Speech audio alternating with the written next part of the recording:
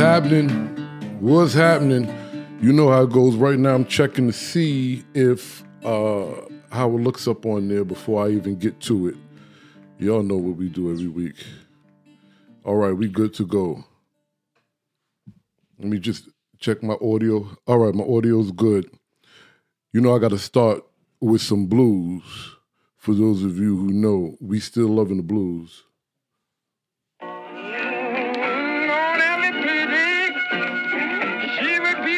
Out the land and crying.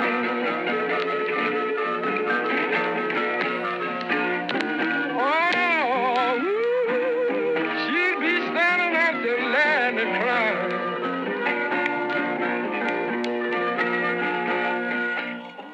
Say, why don't that big boat hurry? I said, bring on that man of mine.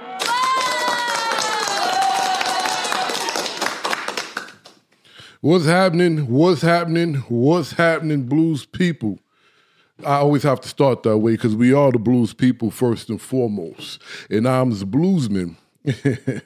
And what we do here, again, remember, Jack Dapper Blues Heritage Preservation Foundation is the overall.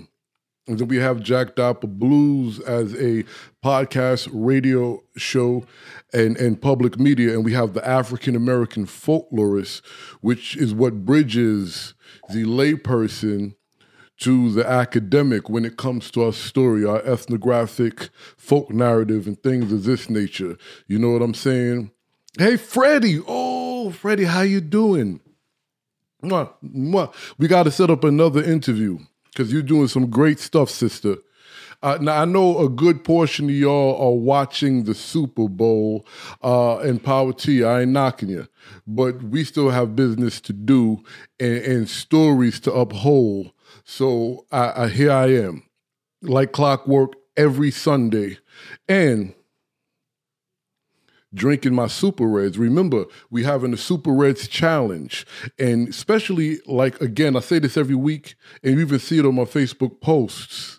If your day is like mine, a lot of reading, a lot of writing, a lot of breath control exercises, a lot of playing of music and things of this nature, you get to a particular time of the day, you're losing energy, you're getting tired.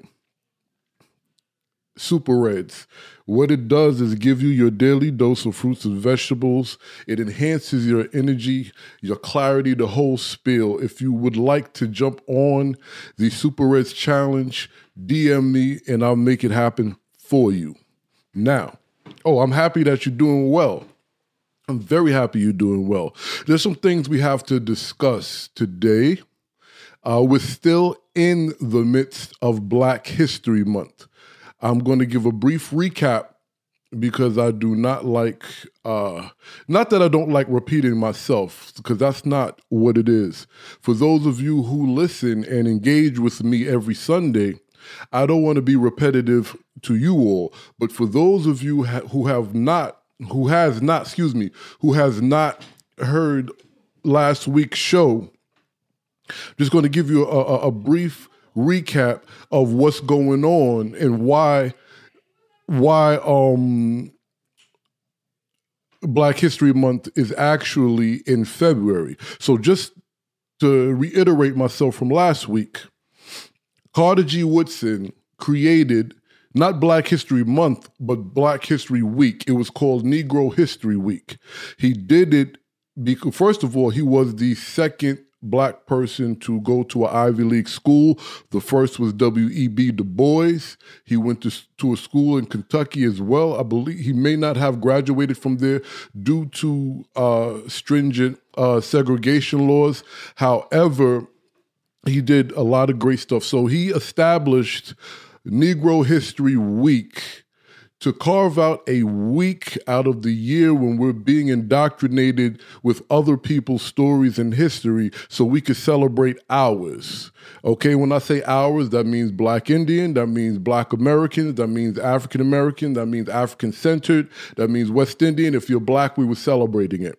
Now, the reason why it's in February again, not because it's the shortest month, but Carter G. Woodson understood Frederick Douglass coined his birthday February 14th. He didn't know when he was born.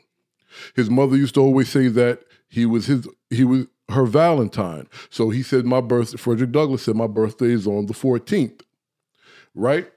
So Carter, understanding this, said we're going to make Black History Month in February around Frederick Douglass' birthday as a veneration for his work.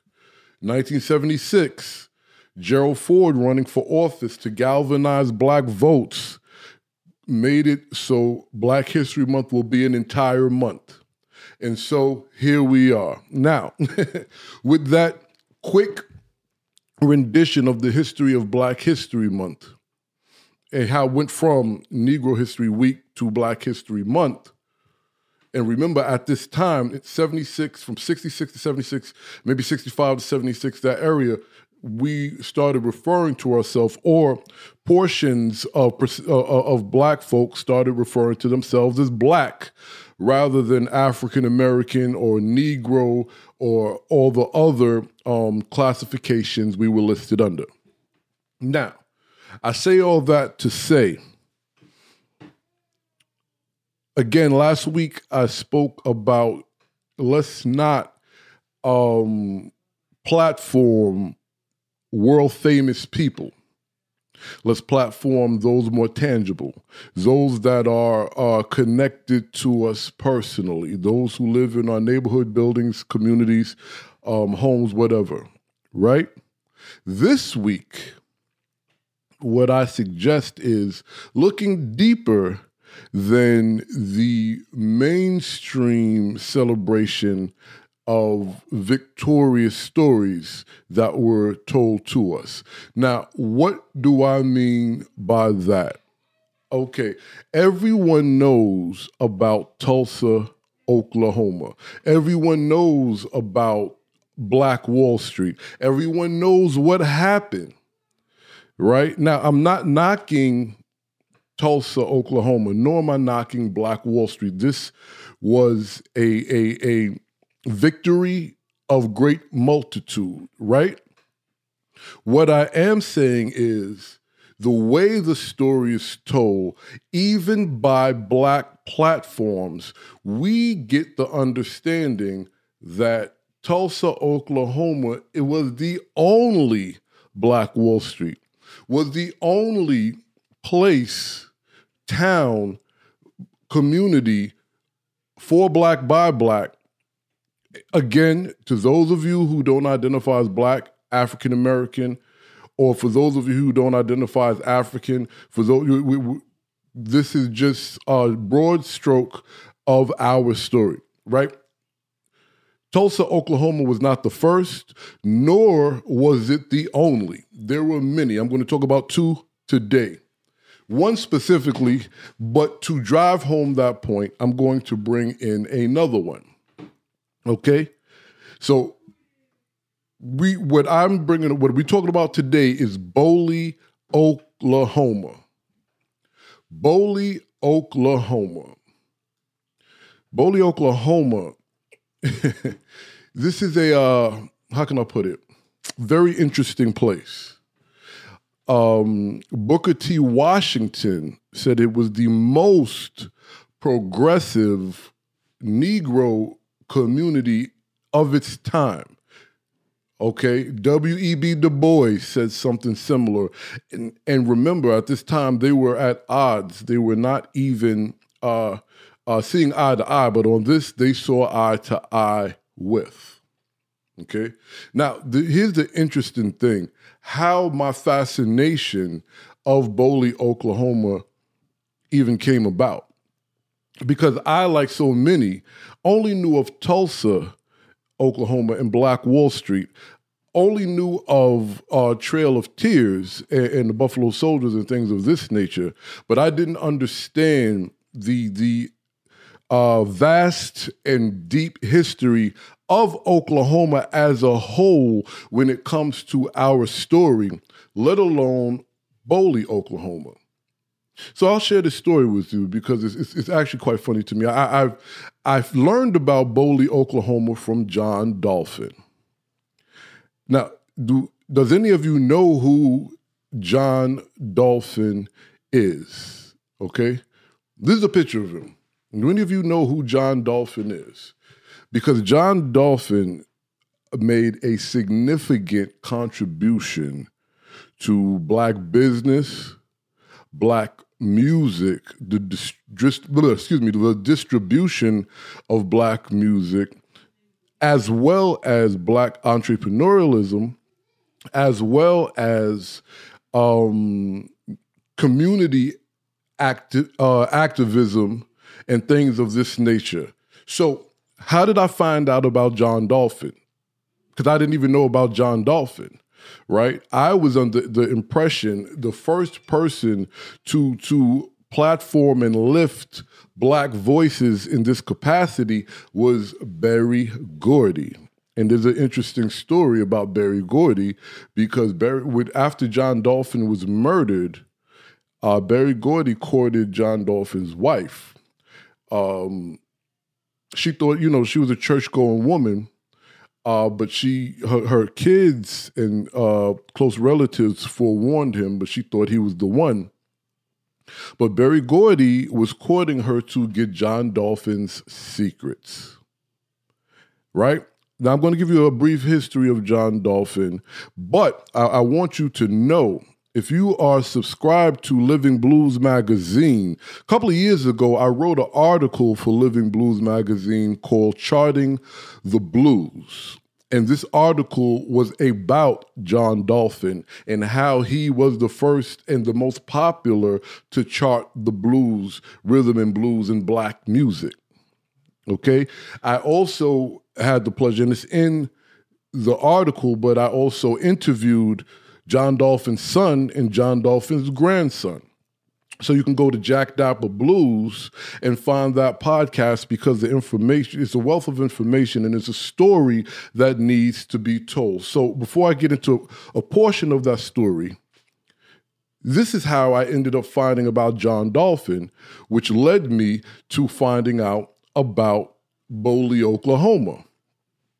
Oddly enough, Little Richard, out of nowhere, pops back up into the public eye some years ago, okay? And I was on the hunt to interview legends, children of legends. Those of you who know my work, you know what I do. So I was interviewing Mud Morganfield, Big Bill Morganfield. I was interviewing relatives and descendants of P.D. Wheatstraw. Now, I'm not even talking about the artists who today, in present day, venerate and are what I like to call Black traditional music practitioners. I'm just merely talking about the sons, daughters, grandchildren, great nephews, and things of this nature of our legendary cultural and heritage transmitters, right? So I'm always on the hunt looking. And it just so happens Little Richard was ill, but he had come out and did an interview about a couple of things. And when I say out of the blue, because, he was out of the public eye for a little bit. And then he just came back into the public eye. And I looked at my wife and she looked at me. It was like, yeah, I got to get this interview. I got to find this dude. So I asked a couple of my friends, like, oh, you'll never get him. Or they didn't know how to reach him. Now, a little story about me. I used to be what's called a cold caller. I don't know if you guys know what that means. Those of you who are independent owner, operator, entrepreneurs know what this means. Because it just means you pick up the phone and call any and everybody to try to get where you got to go. So I have no qualms picking up the phone, calling anyone, right? Because that is part of my early training. So what happens is, what's happening, Brock? I know you do. Well, exactly. So I do this, I'm on this research mission. And I'm searching, and I come across Little Richard's lawyer, his attorney. So having the information and intel and data that I have, especially when it comes to the exploitation of black expression transmitters, I knew the lawyer would be the best person to call because either he or she is fighting earnestly for the black musician, or he's part of the problem and exploiting the hell out of him. Either way, I knew this would be the person that I'd be able to have bridge the gap so I can get an interview with Little Richard. So I call this guy's office multiple times. And this is the funny thing. And they always say, God don't give you what you want, he give you what you need. Everything happens at the right time, all these sayings. I called, this young lady answered the phone. I'm going to be honest. I was saying to myself, because I'm a pretty good judge when I'm listening to people, and I'm saying, you know what? This has to be a sister. This has to be a black woman. But I wasn't fully sure. Then she told me her name. I said, wow, now this, I don't know too many people that is not quote unquote black, or so-called black or so-called African-American that has this name, right? But I just wasn't sure. Because you could hear it going in and out, but I had the inclination. So I go into my spiel when I make these phone calls, and my spiel was, I'm Lamont Jack Pearlie. This is what my organization, this is my business, this is my platform, this is what I do. I raise cultural and ethnic awareness about this, that, and the third. I went through the whole thing, and then I stopped. And she was quiet, and I heard a chuckle. So now I'm like, okay, what's so funny? And she said, well, do you mind if I ask you a question?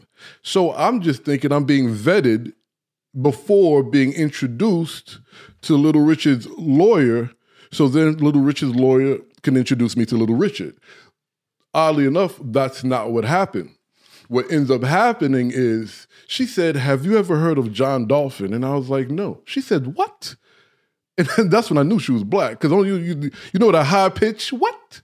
That we do, So I was like, yeah, no, I haven't. She said, have you ever heard of Dolphins of Hollywood on Central Avenue in Los Angeles? So, I don't want to say I was offended, but now I'm saying to myself, obviously this is something I should know, and I don't. And being the sister that she was, she said, well, considering what you do, I'm surprised you haven't heard of John Dolphin and Dolphins of Hollywood.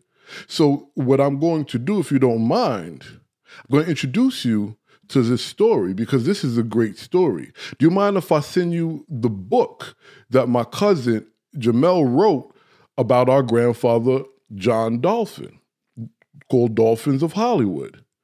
So I said, you know what? Send me the book. Sure, because I always want to know about history makers or those who contribute to our story, so I can raise awareness. Okay? She sent me the book, and I was knee deep in some projects, so I didn't immediately get to the book. Here's what send you the book. I'm not sending you that book, but what I'll do is send you the link so you can get the book. But brother Gerald, so what ends up happening is I'm working on something that I'm taking the train all over the place. This is where I'm in New York. So the type of person I am, I said, you know what? I'm old school. I'm going to read a book while I'm on the train. This is the book I'm going to read. So I grabbed this book, and I'm reading this book, and it kind of got in the way of the projects that I was working. Not to mention, I totally forgot about trying to score a interview with Little Richard, because I was so amazed by this story of John Dolphin, which, going full circle, so you know I'm not rambling, introduces me to Boley, Oklahoma. Because John Dolphin's family went from the Deep South to Boley, Oklahoma. And this is where Boley, Oklahoma, is where John Dolphin got his school of thought from. This is where his ideology of black life, black business, black freedom comes from. So it was easy for him to go other places with this mindset and accomplish and do things that other people that may have, and I hate to say it, but I got to keep it 100, that may have a what we call slave mentality or prisoner of war mentality, a mindset. He didn't have that because Boley, Oklahoma operated under the premise of free black. It was a town established in 1903 in Creek Nation Indian Territory. Okay? Black town.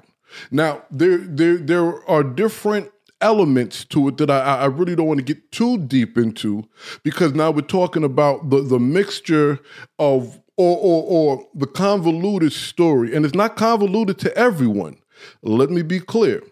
But the convoluted story of the reclassification of what considered the first Americans, one of the popular terms now, foundational Americans, Black Americans, Native Americans, Indigenous, copper color, mahogany, because Oklahoma was ground zero for natives in many fashions, the Trail of Tears, the whole bunch of things that happened.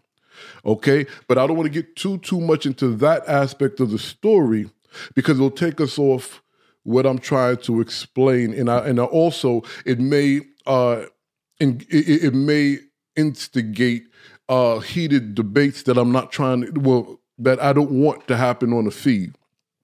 Those of you who are aware of the Creek Nation, the freedmen, and the reclassification of Indians that are my complexion and brown and light brown, and you know the story, if you want to chime in the feed, go right ahead to help raise awareness to those who don't know.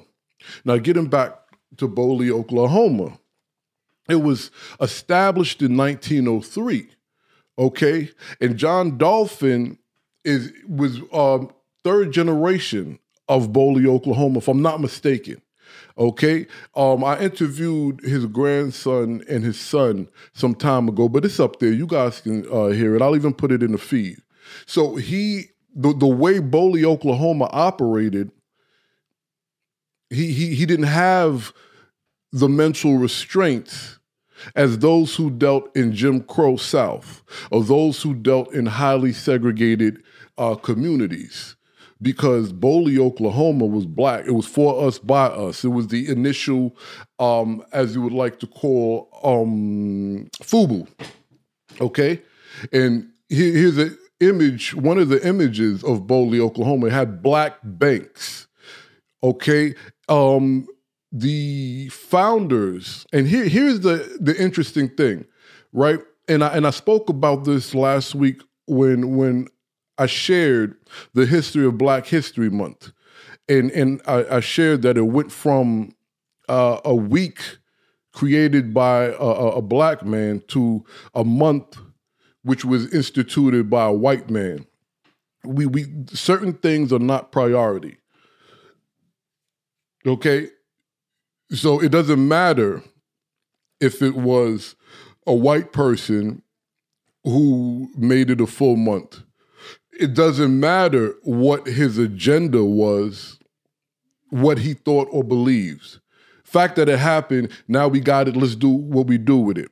Why am I saying that? Because Boley, Oklahoma was founded by an interracial group of people, okay? Lake Moore, a white attorney, John Boley, a white manager for the Fort Smith and Western Railroad, and Thomas M. Haynes, a black farmer and entrepreneur, okay? The trio worked together with James Barnett, a Creek freedman, to purchase the land of Burnett's daughter, Abigail. Creek freedman. You got to understand what that means. Okay, because that means that was a black native, a black Indian. Okay, so now It was established at this time. And mind you, one of the things that was going on at the time was when they were going to, Brother Walter, you know I need you here because you know what this is about. So you can either back me up, correct me, or drop some pieces of information down there as I speak about certain things as it relates to the Creek freedmen and the black Indians of Oklahoma and Boley, Oklahoma. So now, as they're building up this entire territory, they're going to different towns where the train runs through and different things of this nature, which is one of the reasons why Tulsa, Oklahoma was easily accessible for what happened to it, right? Because the black town, Tulsa, and the white town was adjacent, separated only by a railroad track. Boley, amongst other towns in Oklahoma, was nowhere near these quote-unquote white towns. Why is that important? So I'll jump ahead a little bit as I tell the story. Boley, Oklahoma was a sundown town, okay? I'm sure some of you know what sundown town means, but I'm just going to give you a refresher just so we can be on the same page. Sundown town means let's put it this way. In the popular mainstream sense, sundown town means a town where black people can't be when the sun goes down. Okay? Here is the interesting fun fact to me of Boley, Oklahoma. It was a sundown town in reverse, meaning white people, non-black people, non-freedmen, non-Creek, non-African-American, whatever the terms were at the time, if you were not black, you could not be in Boley, Oklahoma after dark. And it had a sign in the front of the town when they're coming in. Okay, here's a Boley gang right here. Okay, these are some of the businessmen in Boley, Oklahoma. Okay, very interesting stuff. Okay, so now I want to show you this guy. His name is Edward P. McGabe. He was an African-American politician and businessman, and he was notable for promotions of black settlements throughout Oklahoma and Kansas. He was born in Troy, New York, okay? But he was very instrumental. B-O-L-E-Y. B-O-L-E-Y. He was very instrumental. Really? Okay. See, you see how that works? Thank you, Brother Walter. So Edward McCabe was instrumental in putting the call out to black folk well, I'm just going to say black folk for now, to keep it simple, okay, to come to Boley, Oklahoma and settle there and make a life, right? Interesting thing. With the call that they put out in these newspapers and things like this, they made it very clear the type of black people they wanted in the town. They didn't want shiftless, do-nothing ragamuffins, so to speak. They were looking for professional people from farming and agriculture to banks to medical to print and journalism. This is the type of thing they were looking for to establish this community. Again, I said that Booker T. Washington says Boley, Oklahoma was the most progressive black township in existence at this time. Okay? Edward McGabe also made the claim that we do not want the help of white men or the white man as we build this community. We want to rise and or fall on our own merit. So they were extremely serious about how they were going about constructing this community. And John Dolphin, again, coming out of the South, if I remember the story correctly, John Dolphin's grandfather, if I'm not mistaken, was free and very successful. His children were free. They not only enjoyed the success, they built their own success, and they were running around the South as quote unquote Negroes, but free, with a free mindset. They didn't have an in bondage mindset. Why is that important? How the Dolphin lineage gets to Boley, Oklahoma is, some of the whites of the South that had issues with the Sons, and the Sons wasn't taking no stuff on, as James Brown used to say, Papa don't take no mess, right? They wasn't having it. So they, as we say in our day, they handled up. And when they handled up, they were putting a mob together to come and get them. And the grandfather decided we do have to move. So now, because the grandfather was of the elite of the black, the colored, however you want to call it, he was also instrumental in one of the first families to move to Boley, Oklahoma. And let me just give you an idea of how successful the Dolphin family line was. He had his own train car where they put all their stuff on this train and went from, was it Alabama or North Carolina, one of these places, and went straight up to Oklahoma. Okay, there were... Correct. Okay. Thank you, Brother Walto. So we have a community that, yes, we had a community of blacks, Creek freedmen, and things of this nature that were not operating, at least in the big picture, under the guise of a white establishment. And I will go as far as to say that the outside white communities did have a problem with Boley, Oklahoma. However, what they had no choice but to honor the rules of Boley, Oklahoma. Why do I say that, and how do I know? Are you all familiar with Pretty Boy Floyd, Charles Arthur? A notorious gangster, right? At the time, did they call them gangster? Bank robbers, okay? They called them bank robbers at the time. Okay, and this story really tickles me, right? Because what happens is Pretty Boy's gang was with him, and they're in the area of Oklahoma. They're going between Oklahoma and Kansas, back and forth. And Pretty Boy was either on assignment, in jail for a moment, or what have you, but he was away from his gang, which was 3 other guys.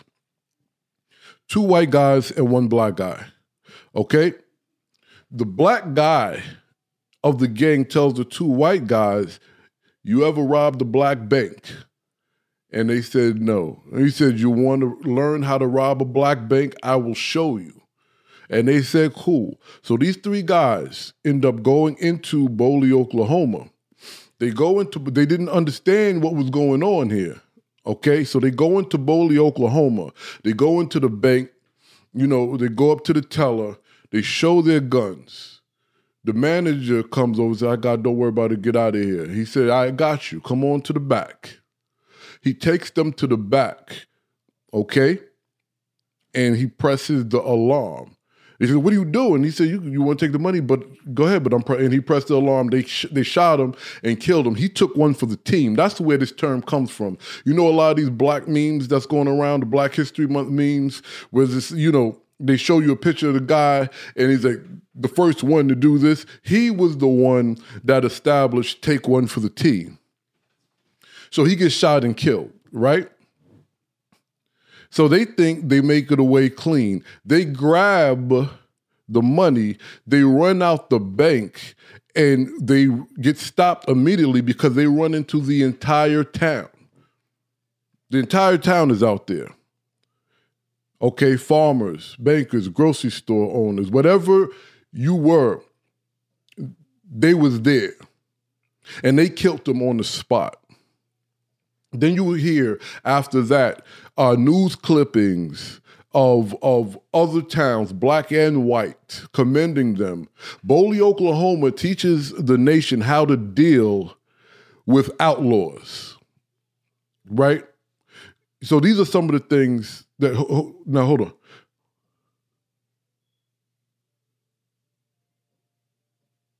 Really? Okay, so for those of you, if you're not reading the feed, Brother Walto explains that Boley is in Offski County. That's Muskogee Creek land. And the outside law enforcement wasn't allowed in. So this goes to confirm it being a sundown town in the opposite way that we were taught what a sundown town was, right? So now I'm giving you some information on Boley, Oklahoma. I'm sharing some stuff with you guys about Boley, Oklahoma. Why? Why? Before we get to why, I just want to show you something. You guys know who this is? Anybody? There was a movie recently, within the last year or two, out starring Eddie Murphy about Dolomite, Rudy Ray Moore, who made ethnographic black folk narrative extremely popular with his rhymes and riddles. Rudy Ray Moore made his first million working at Dolphins of Hollywood. He actually came in the late 60s, early 70s, helped reestablish the business of Dolphins of Hollywood. Okay, and he ran a record store for some time. That's another fun fact. And Dolphins of Hollywood, again, the reason why I brought that up, and John Dolphin, because his mindset, the reason why he was able to do what he did with Dolphins of Hollywood was because of the way Boley, Oklahoma operated. Okay? There's a connection there. Okay? And, you know, one of the things, you know, why I'm talking about Boley, and I got caught up in the moment a little bit. I'm stuttering a little bit, only because there's so much information that I can give you about Boley, as well as about John Dolphin and the connection, right? But the purpose of me bringing this up is to, again, I'm staying consistent with the messages of the last several weeks. As we celebrate, as we think about Black History Month, right? We cannot be pigeonholed in our school of thought the way we have been in so many things. The story of Boley, the story of Tulsa is the only story we get. Boley has such a rich history of Black Indian, of so-called Black man, of Black business, Black economics, Black family. Matter of fact, they did allow, I guess you could say a hobo, right? I don't like using that term because I think it's exploited when it comes to blues practitioners, especially from back in this day. But there was a gentleman who was a blues musician who played music. He busked in Boley, and he made a song about Boley with him and his guitar, right? One of the earliest Black filmmakers went there and did the first Black cowboy film in Boley, okay? Now, again, the purpose of me bringing up both John Dolphin and Boley, Oklahoma, to get you to think about things in a way where, wow, why do we keep celebrating what's told to us to celebrate? Again, I'm not knocking Tulsa, Oklahoma, but we always hear about that. We only hear about Black Wall Street. It's a popular narrative. People make money off Tulsa, Black and white. We only hear about Berry Gordy. We don't know about John Dolphin. And John Dolphin was instrumental in placing Black music into mainstream. He opened a 24/7 record shop. He bought airtime, made his own radio station, aired it from the front of his store. Had black, white, and Chicano radio hosts. His record shop was ground zero for black, white, and Chicano children, or youth, and everybody in between. Sam Cooke went through there. Scatman Crothers, Johnny Lee Hooker. Okay, hold on, Brother Walto. The county seat is 11 miles east of Boley. Really? All right, so when I get down to Oklahoma, then I could finally sit and break bread with you, bro. Because we're trying, possibly in 2022, like I told you before, the AFS will be having another conference, trying to have it there again. Okay, because I definitely would like to understand Boley, because I'm very enamored by this story, because I learned about Boley as an adult. This is something that, again, along with these stories of Tulsa, should have been told to us. Now, those of you that's going to hear this or hearing this audio-wise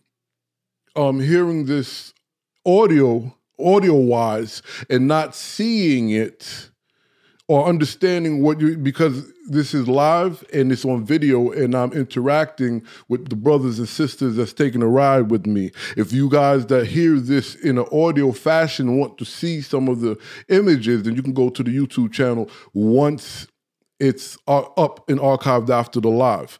Speaking of Flip Wilson, I said that with such a lisp, didn't I?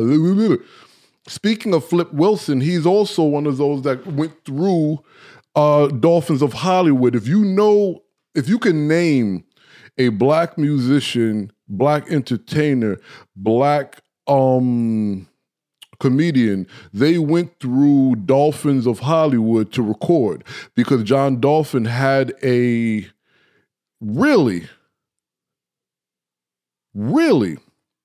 now the rodeo was really big, right? And this is what I talk about, that movie about black cowboys. That was a narrative by one of the very first black filmmakers, was about that rodeo. And if I'm not mistaken, and correct me if I'm wrong, Brother Walto, the celebration of that rodeo still goes on till today. But okay, hold on. So let me get back to the point.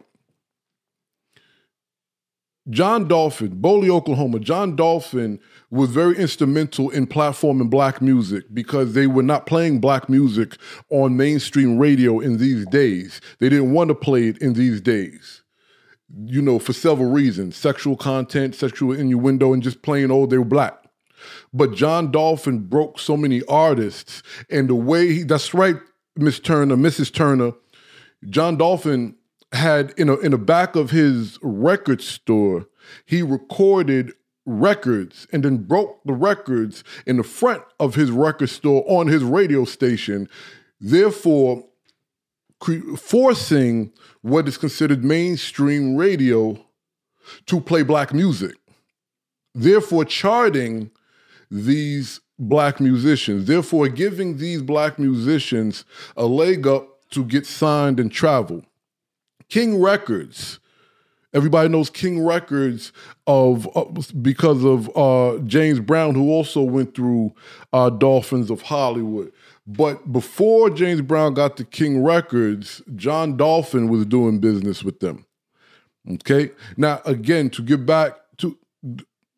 Okay, good. And now, Brother Walto, during that rodeo, is it that with the blues festival is happening out there? And yes, Piedmont Blues, acoustic duo, Mom Mabley went through there. If you were any and everybody in black entertainment, you went through Dolphins of Hollywood. Okay, so now get it back to the point.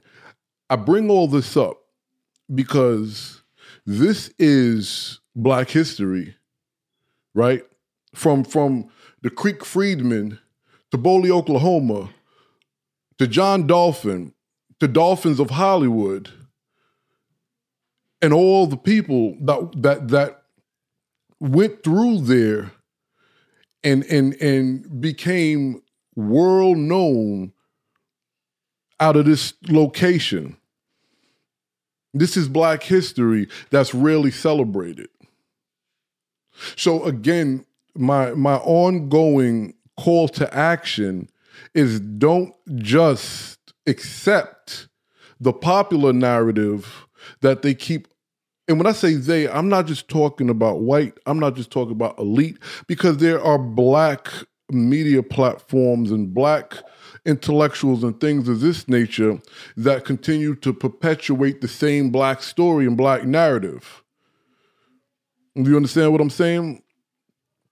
So when I say they, I mean everybody who continues to perpetuate the same narrative. When there's so many people that contributed to our story, our history, and the success of our people in many ways. And in some cases, there was success and achievement, but there was different detrimental things at the same time. That's just how it goes. It's a balance, right? Jerry, I believe you wanted to go to that rodeo. Remember, when I met you, you was in the cowboy hat, bro, which is okay. I couldn't pull that off. So we have to understand, because there's so many pieces of story. Matter of fact, get into the other place that I was talking about, which is very ironic, because again, we're always told about Tulsa, Oklahoma, right? We're always told, and only Tulsa. Not and now I'm not even talking about Oklahoma as a whole. I'm talking about successful, thriving Black communities as a whole. We're only taught about Tulsa, Oklahoma. I'm going to do a quick question. How many of you heard of Fairhope?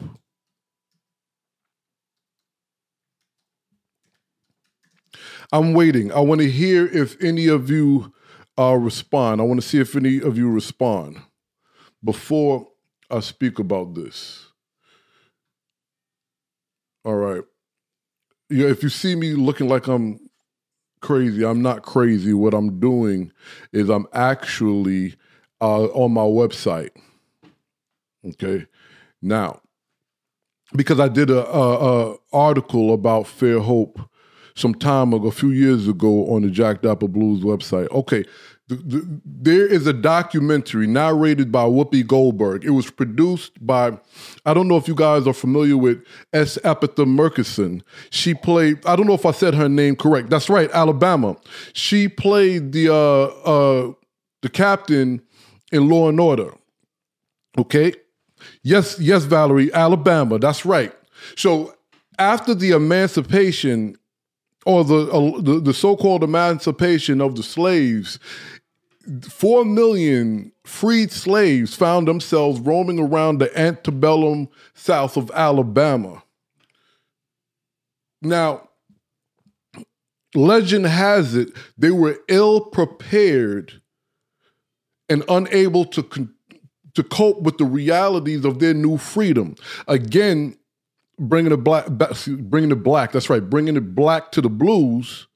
I always say the blues as we know it was established in the 1860s because Black folk, so-called Black folk, found themselves in a new terrain and discussing new situations, a free problem. That's why I have a problem, especially with my people who say that blues music is slave music, because that means you have no clue on what the blues is. Now, getting back to Fairhope, I have to. But anyway, that's right, Valerie. It's in Alabama. So these 4 million Black folk, newly freed in Alabama, literally 1865, rural Alabama, come together and create a community that is as thriving as Boley. They institute something called the Fair Hope Benevolency Society. What this does is, so they had, I can't believe the name escapes me. You all know what this thing is. Oh man. The women, I can't believe is escaping me. The women who come to your house to help you give birth. What is the name of this? I can't believe it's slipping me. Forgive me.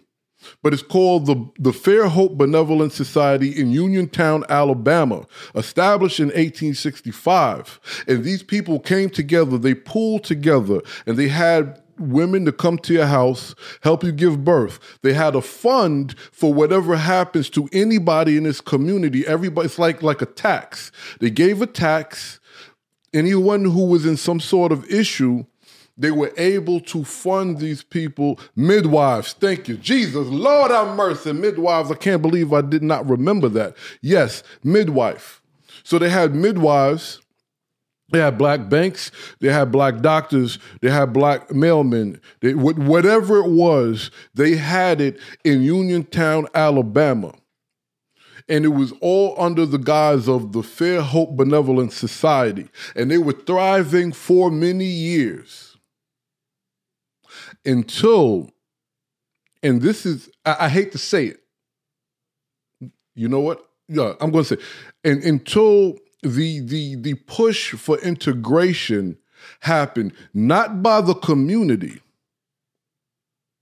but by those, if I'm not mistaken, particularly in the doctor field. And they started taking these black doctors, and they started doing this and they started doing that. And then they were leaving no space for the midwives. And then piece by piece, this community started breaking down. I don't want to go too much into it. What I will say is look up The Contradiction of Fair Hope. Watch this documentary. It'll give you, it's very troublesome.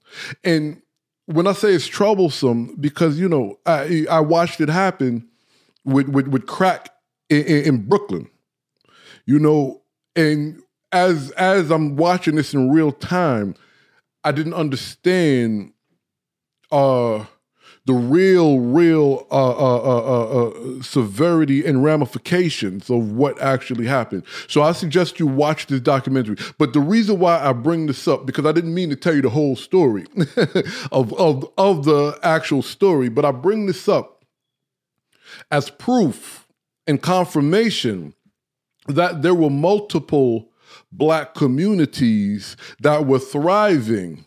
And I'm not even talking about the communities that was thriving before and during the servitude, prisoner of war, slave era.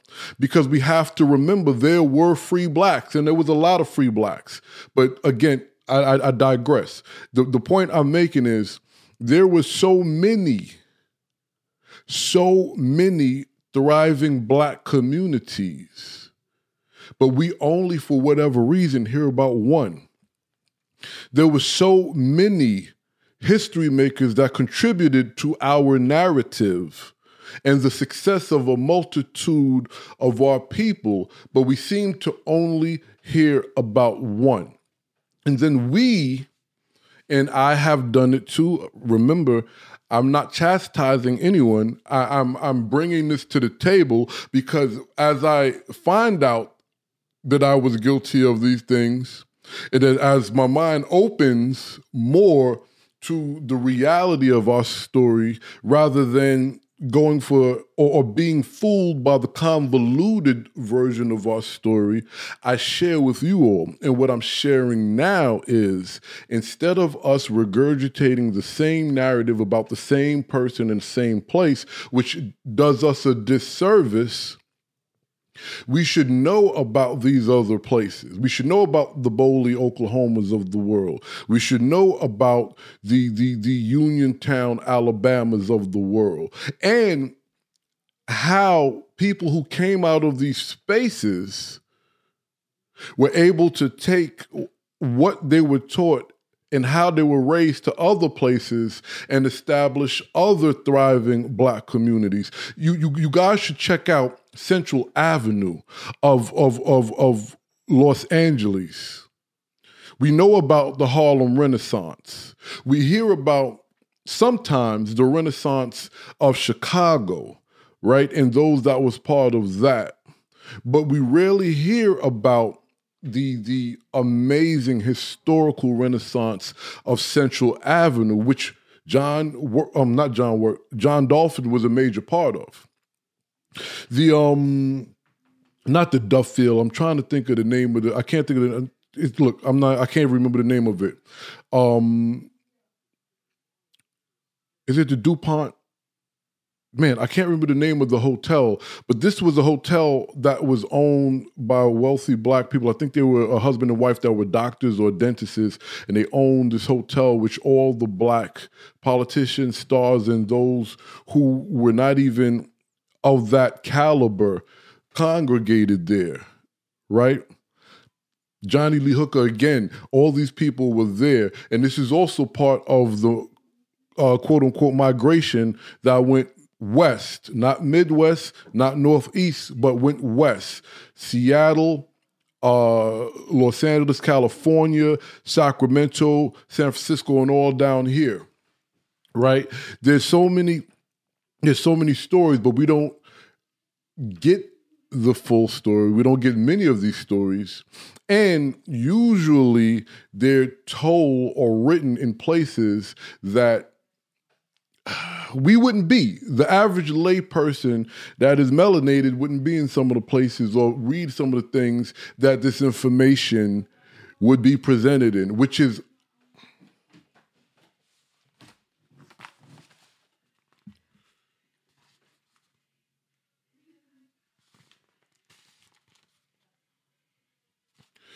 the purpose of the African American folklorist.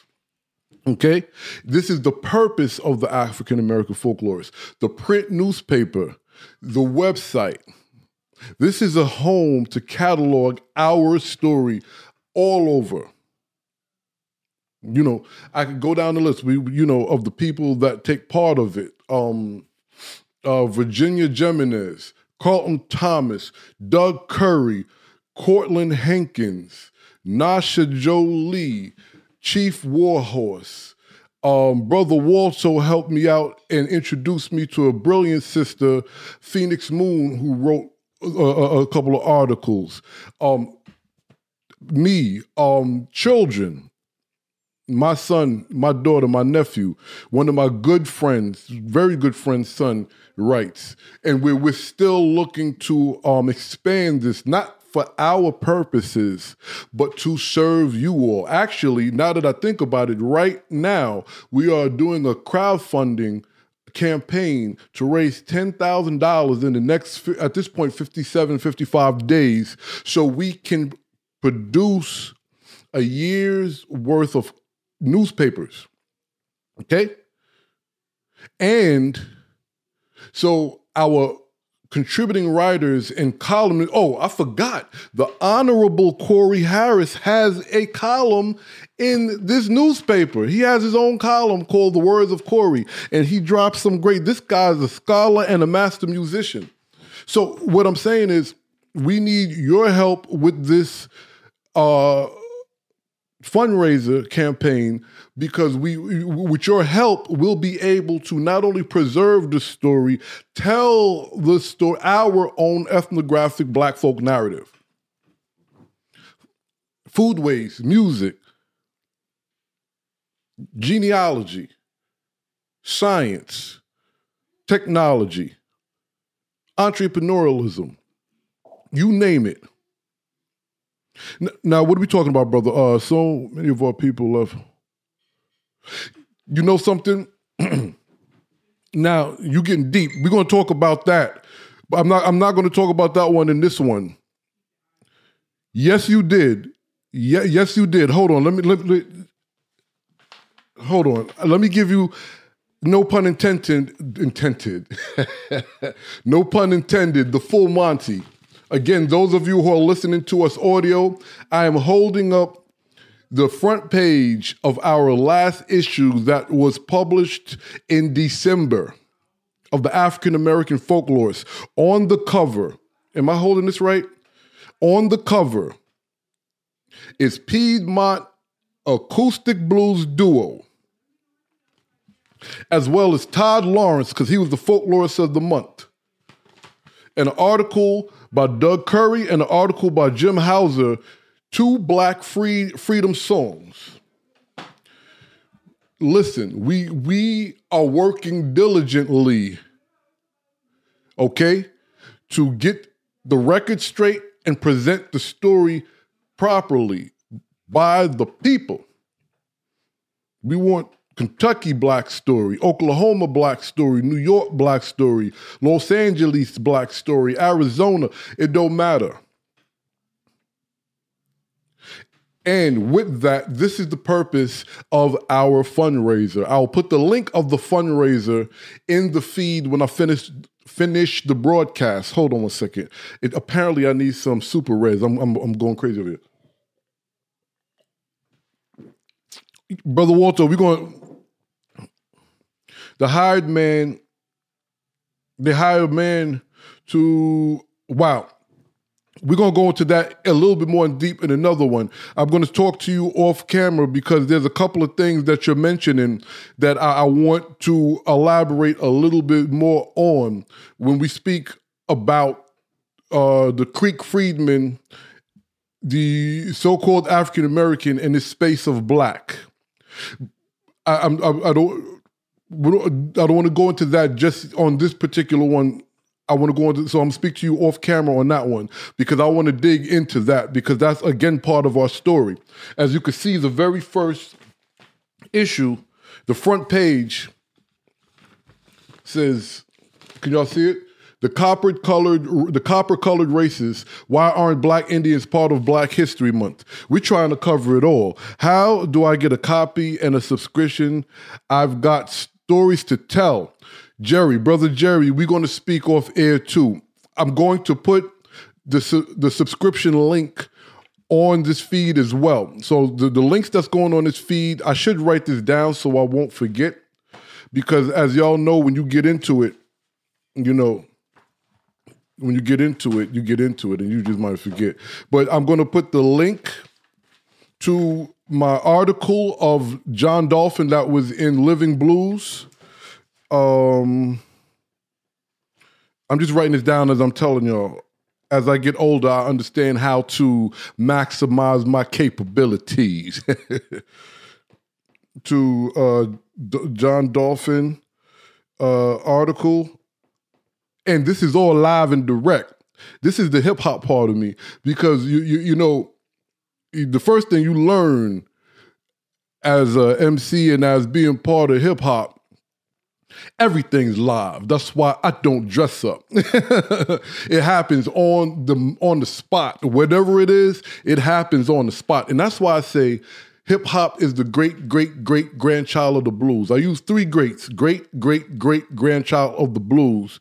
And I quantify that by the trajectory of my grandparents' age, right? When they were born to when I was born is how I calculated the three grands of hip hop being the great grandchild of the blues. You stay tuned. We're not going to talk about that right now, but just giving you, and you see how quick you can get caught up. Let me finish writing this. All right, so I'm put the link of the John Dolphin article, the link of my interview with John Dolphin's son and grandson, and then I'll put the link of the crowdfund. And then I'll put the link how to submit, the submissions link, if you have stories, articles, interviews, whatever kind of file you have, we'll speak about, okay? I will put that in the feed after the broadcast, all right? So again, remember, and Brother Jerry, we have a couple of people who signed up who would like to do the Zoom workshop so that we could assist and maybe guide you and give you some ideas on how to go about your documenting of your family or whatever it is that you're looking to document in the space of ethnography and folklorism. If we can get a few more to sign up, then we can get this going ASAP, right? And again, and I'll read it to you again just so you guys can know. Let me see here. Just so I can read it to you so I won't stumble over the words.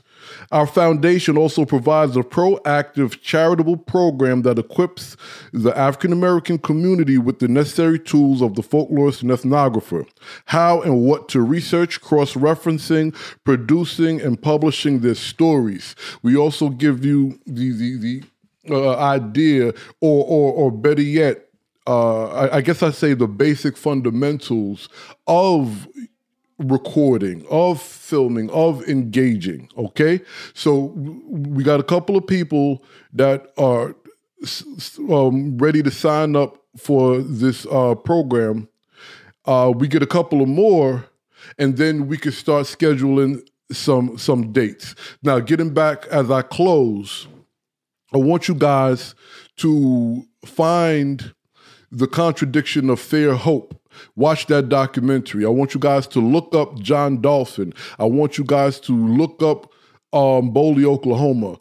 I'm going to speak to Brother Walto in detail, and maybe he and I could get together and do a broadcast, whether it's pre-recorded or not, and give you guys even more intricate facts about Boley, the Creek freedmen, the Indian, and how a lot of things happened to our people, right? But until then, remember what my message is to you all. Don't go for the okie doke. We do not have to continue to regurgitate the same story over and over, celebrate the same people over and over. Yes, we learn new things about the same people or instances the more we look into it. I'm not telling you to close your ear or your minds to information, but what I am earnestly suggesting, there are other stories of those who are contributors to our narrative that should be known about, that should be celebrated, that should be that we should raise the awareness of our people about. Okay? And you have a place to platform it if you decide to take on those particular functions, right? Meaning, the interviews, the articles, the essays, whatever. This is for us, by us. You understand what I'm saying? This is for us and by us. All right, so I took up enough of your time. I'm happy that y'all rocked with me. Again, reach out if there's something that you want to know about, someone or whatever it is, reach out. As you can see by the feed, that I've been blessed to have people around me that are experts in their particular space and in multiple spaces in some cases. So I don't know everything, and I'm not perpetrating like I know everything. However, I do know the people who do know or who are experts in particular things that I'm not. So that way I can bring them on the platform, and then we can have the conversation and they can explain to you the real deal and not the convoluted, manipulated stories we've been getting about our people by other people. Thank you so much, Freddie, for rocking with me. So, all right, y'all, enjoy the rest of your evening. Remember, tell your story, because the blues is our story. All right? Y'all have a great weekend. All the weekend's over. Have a great week.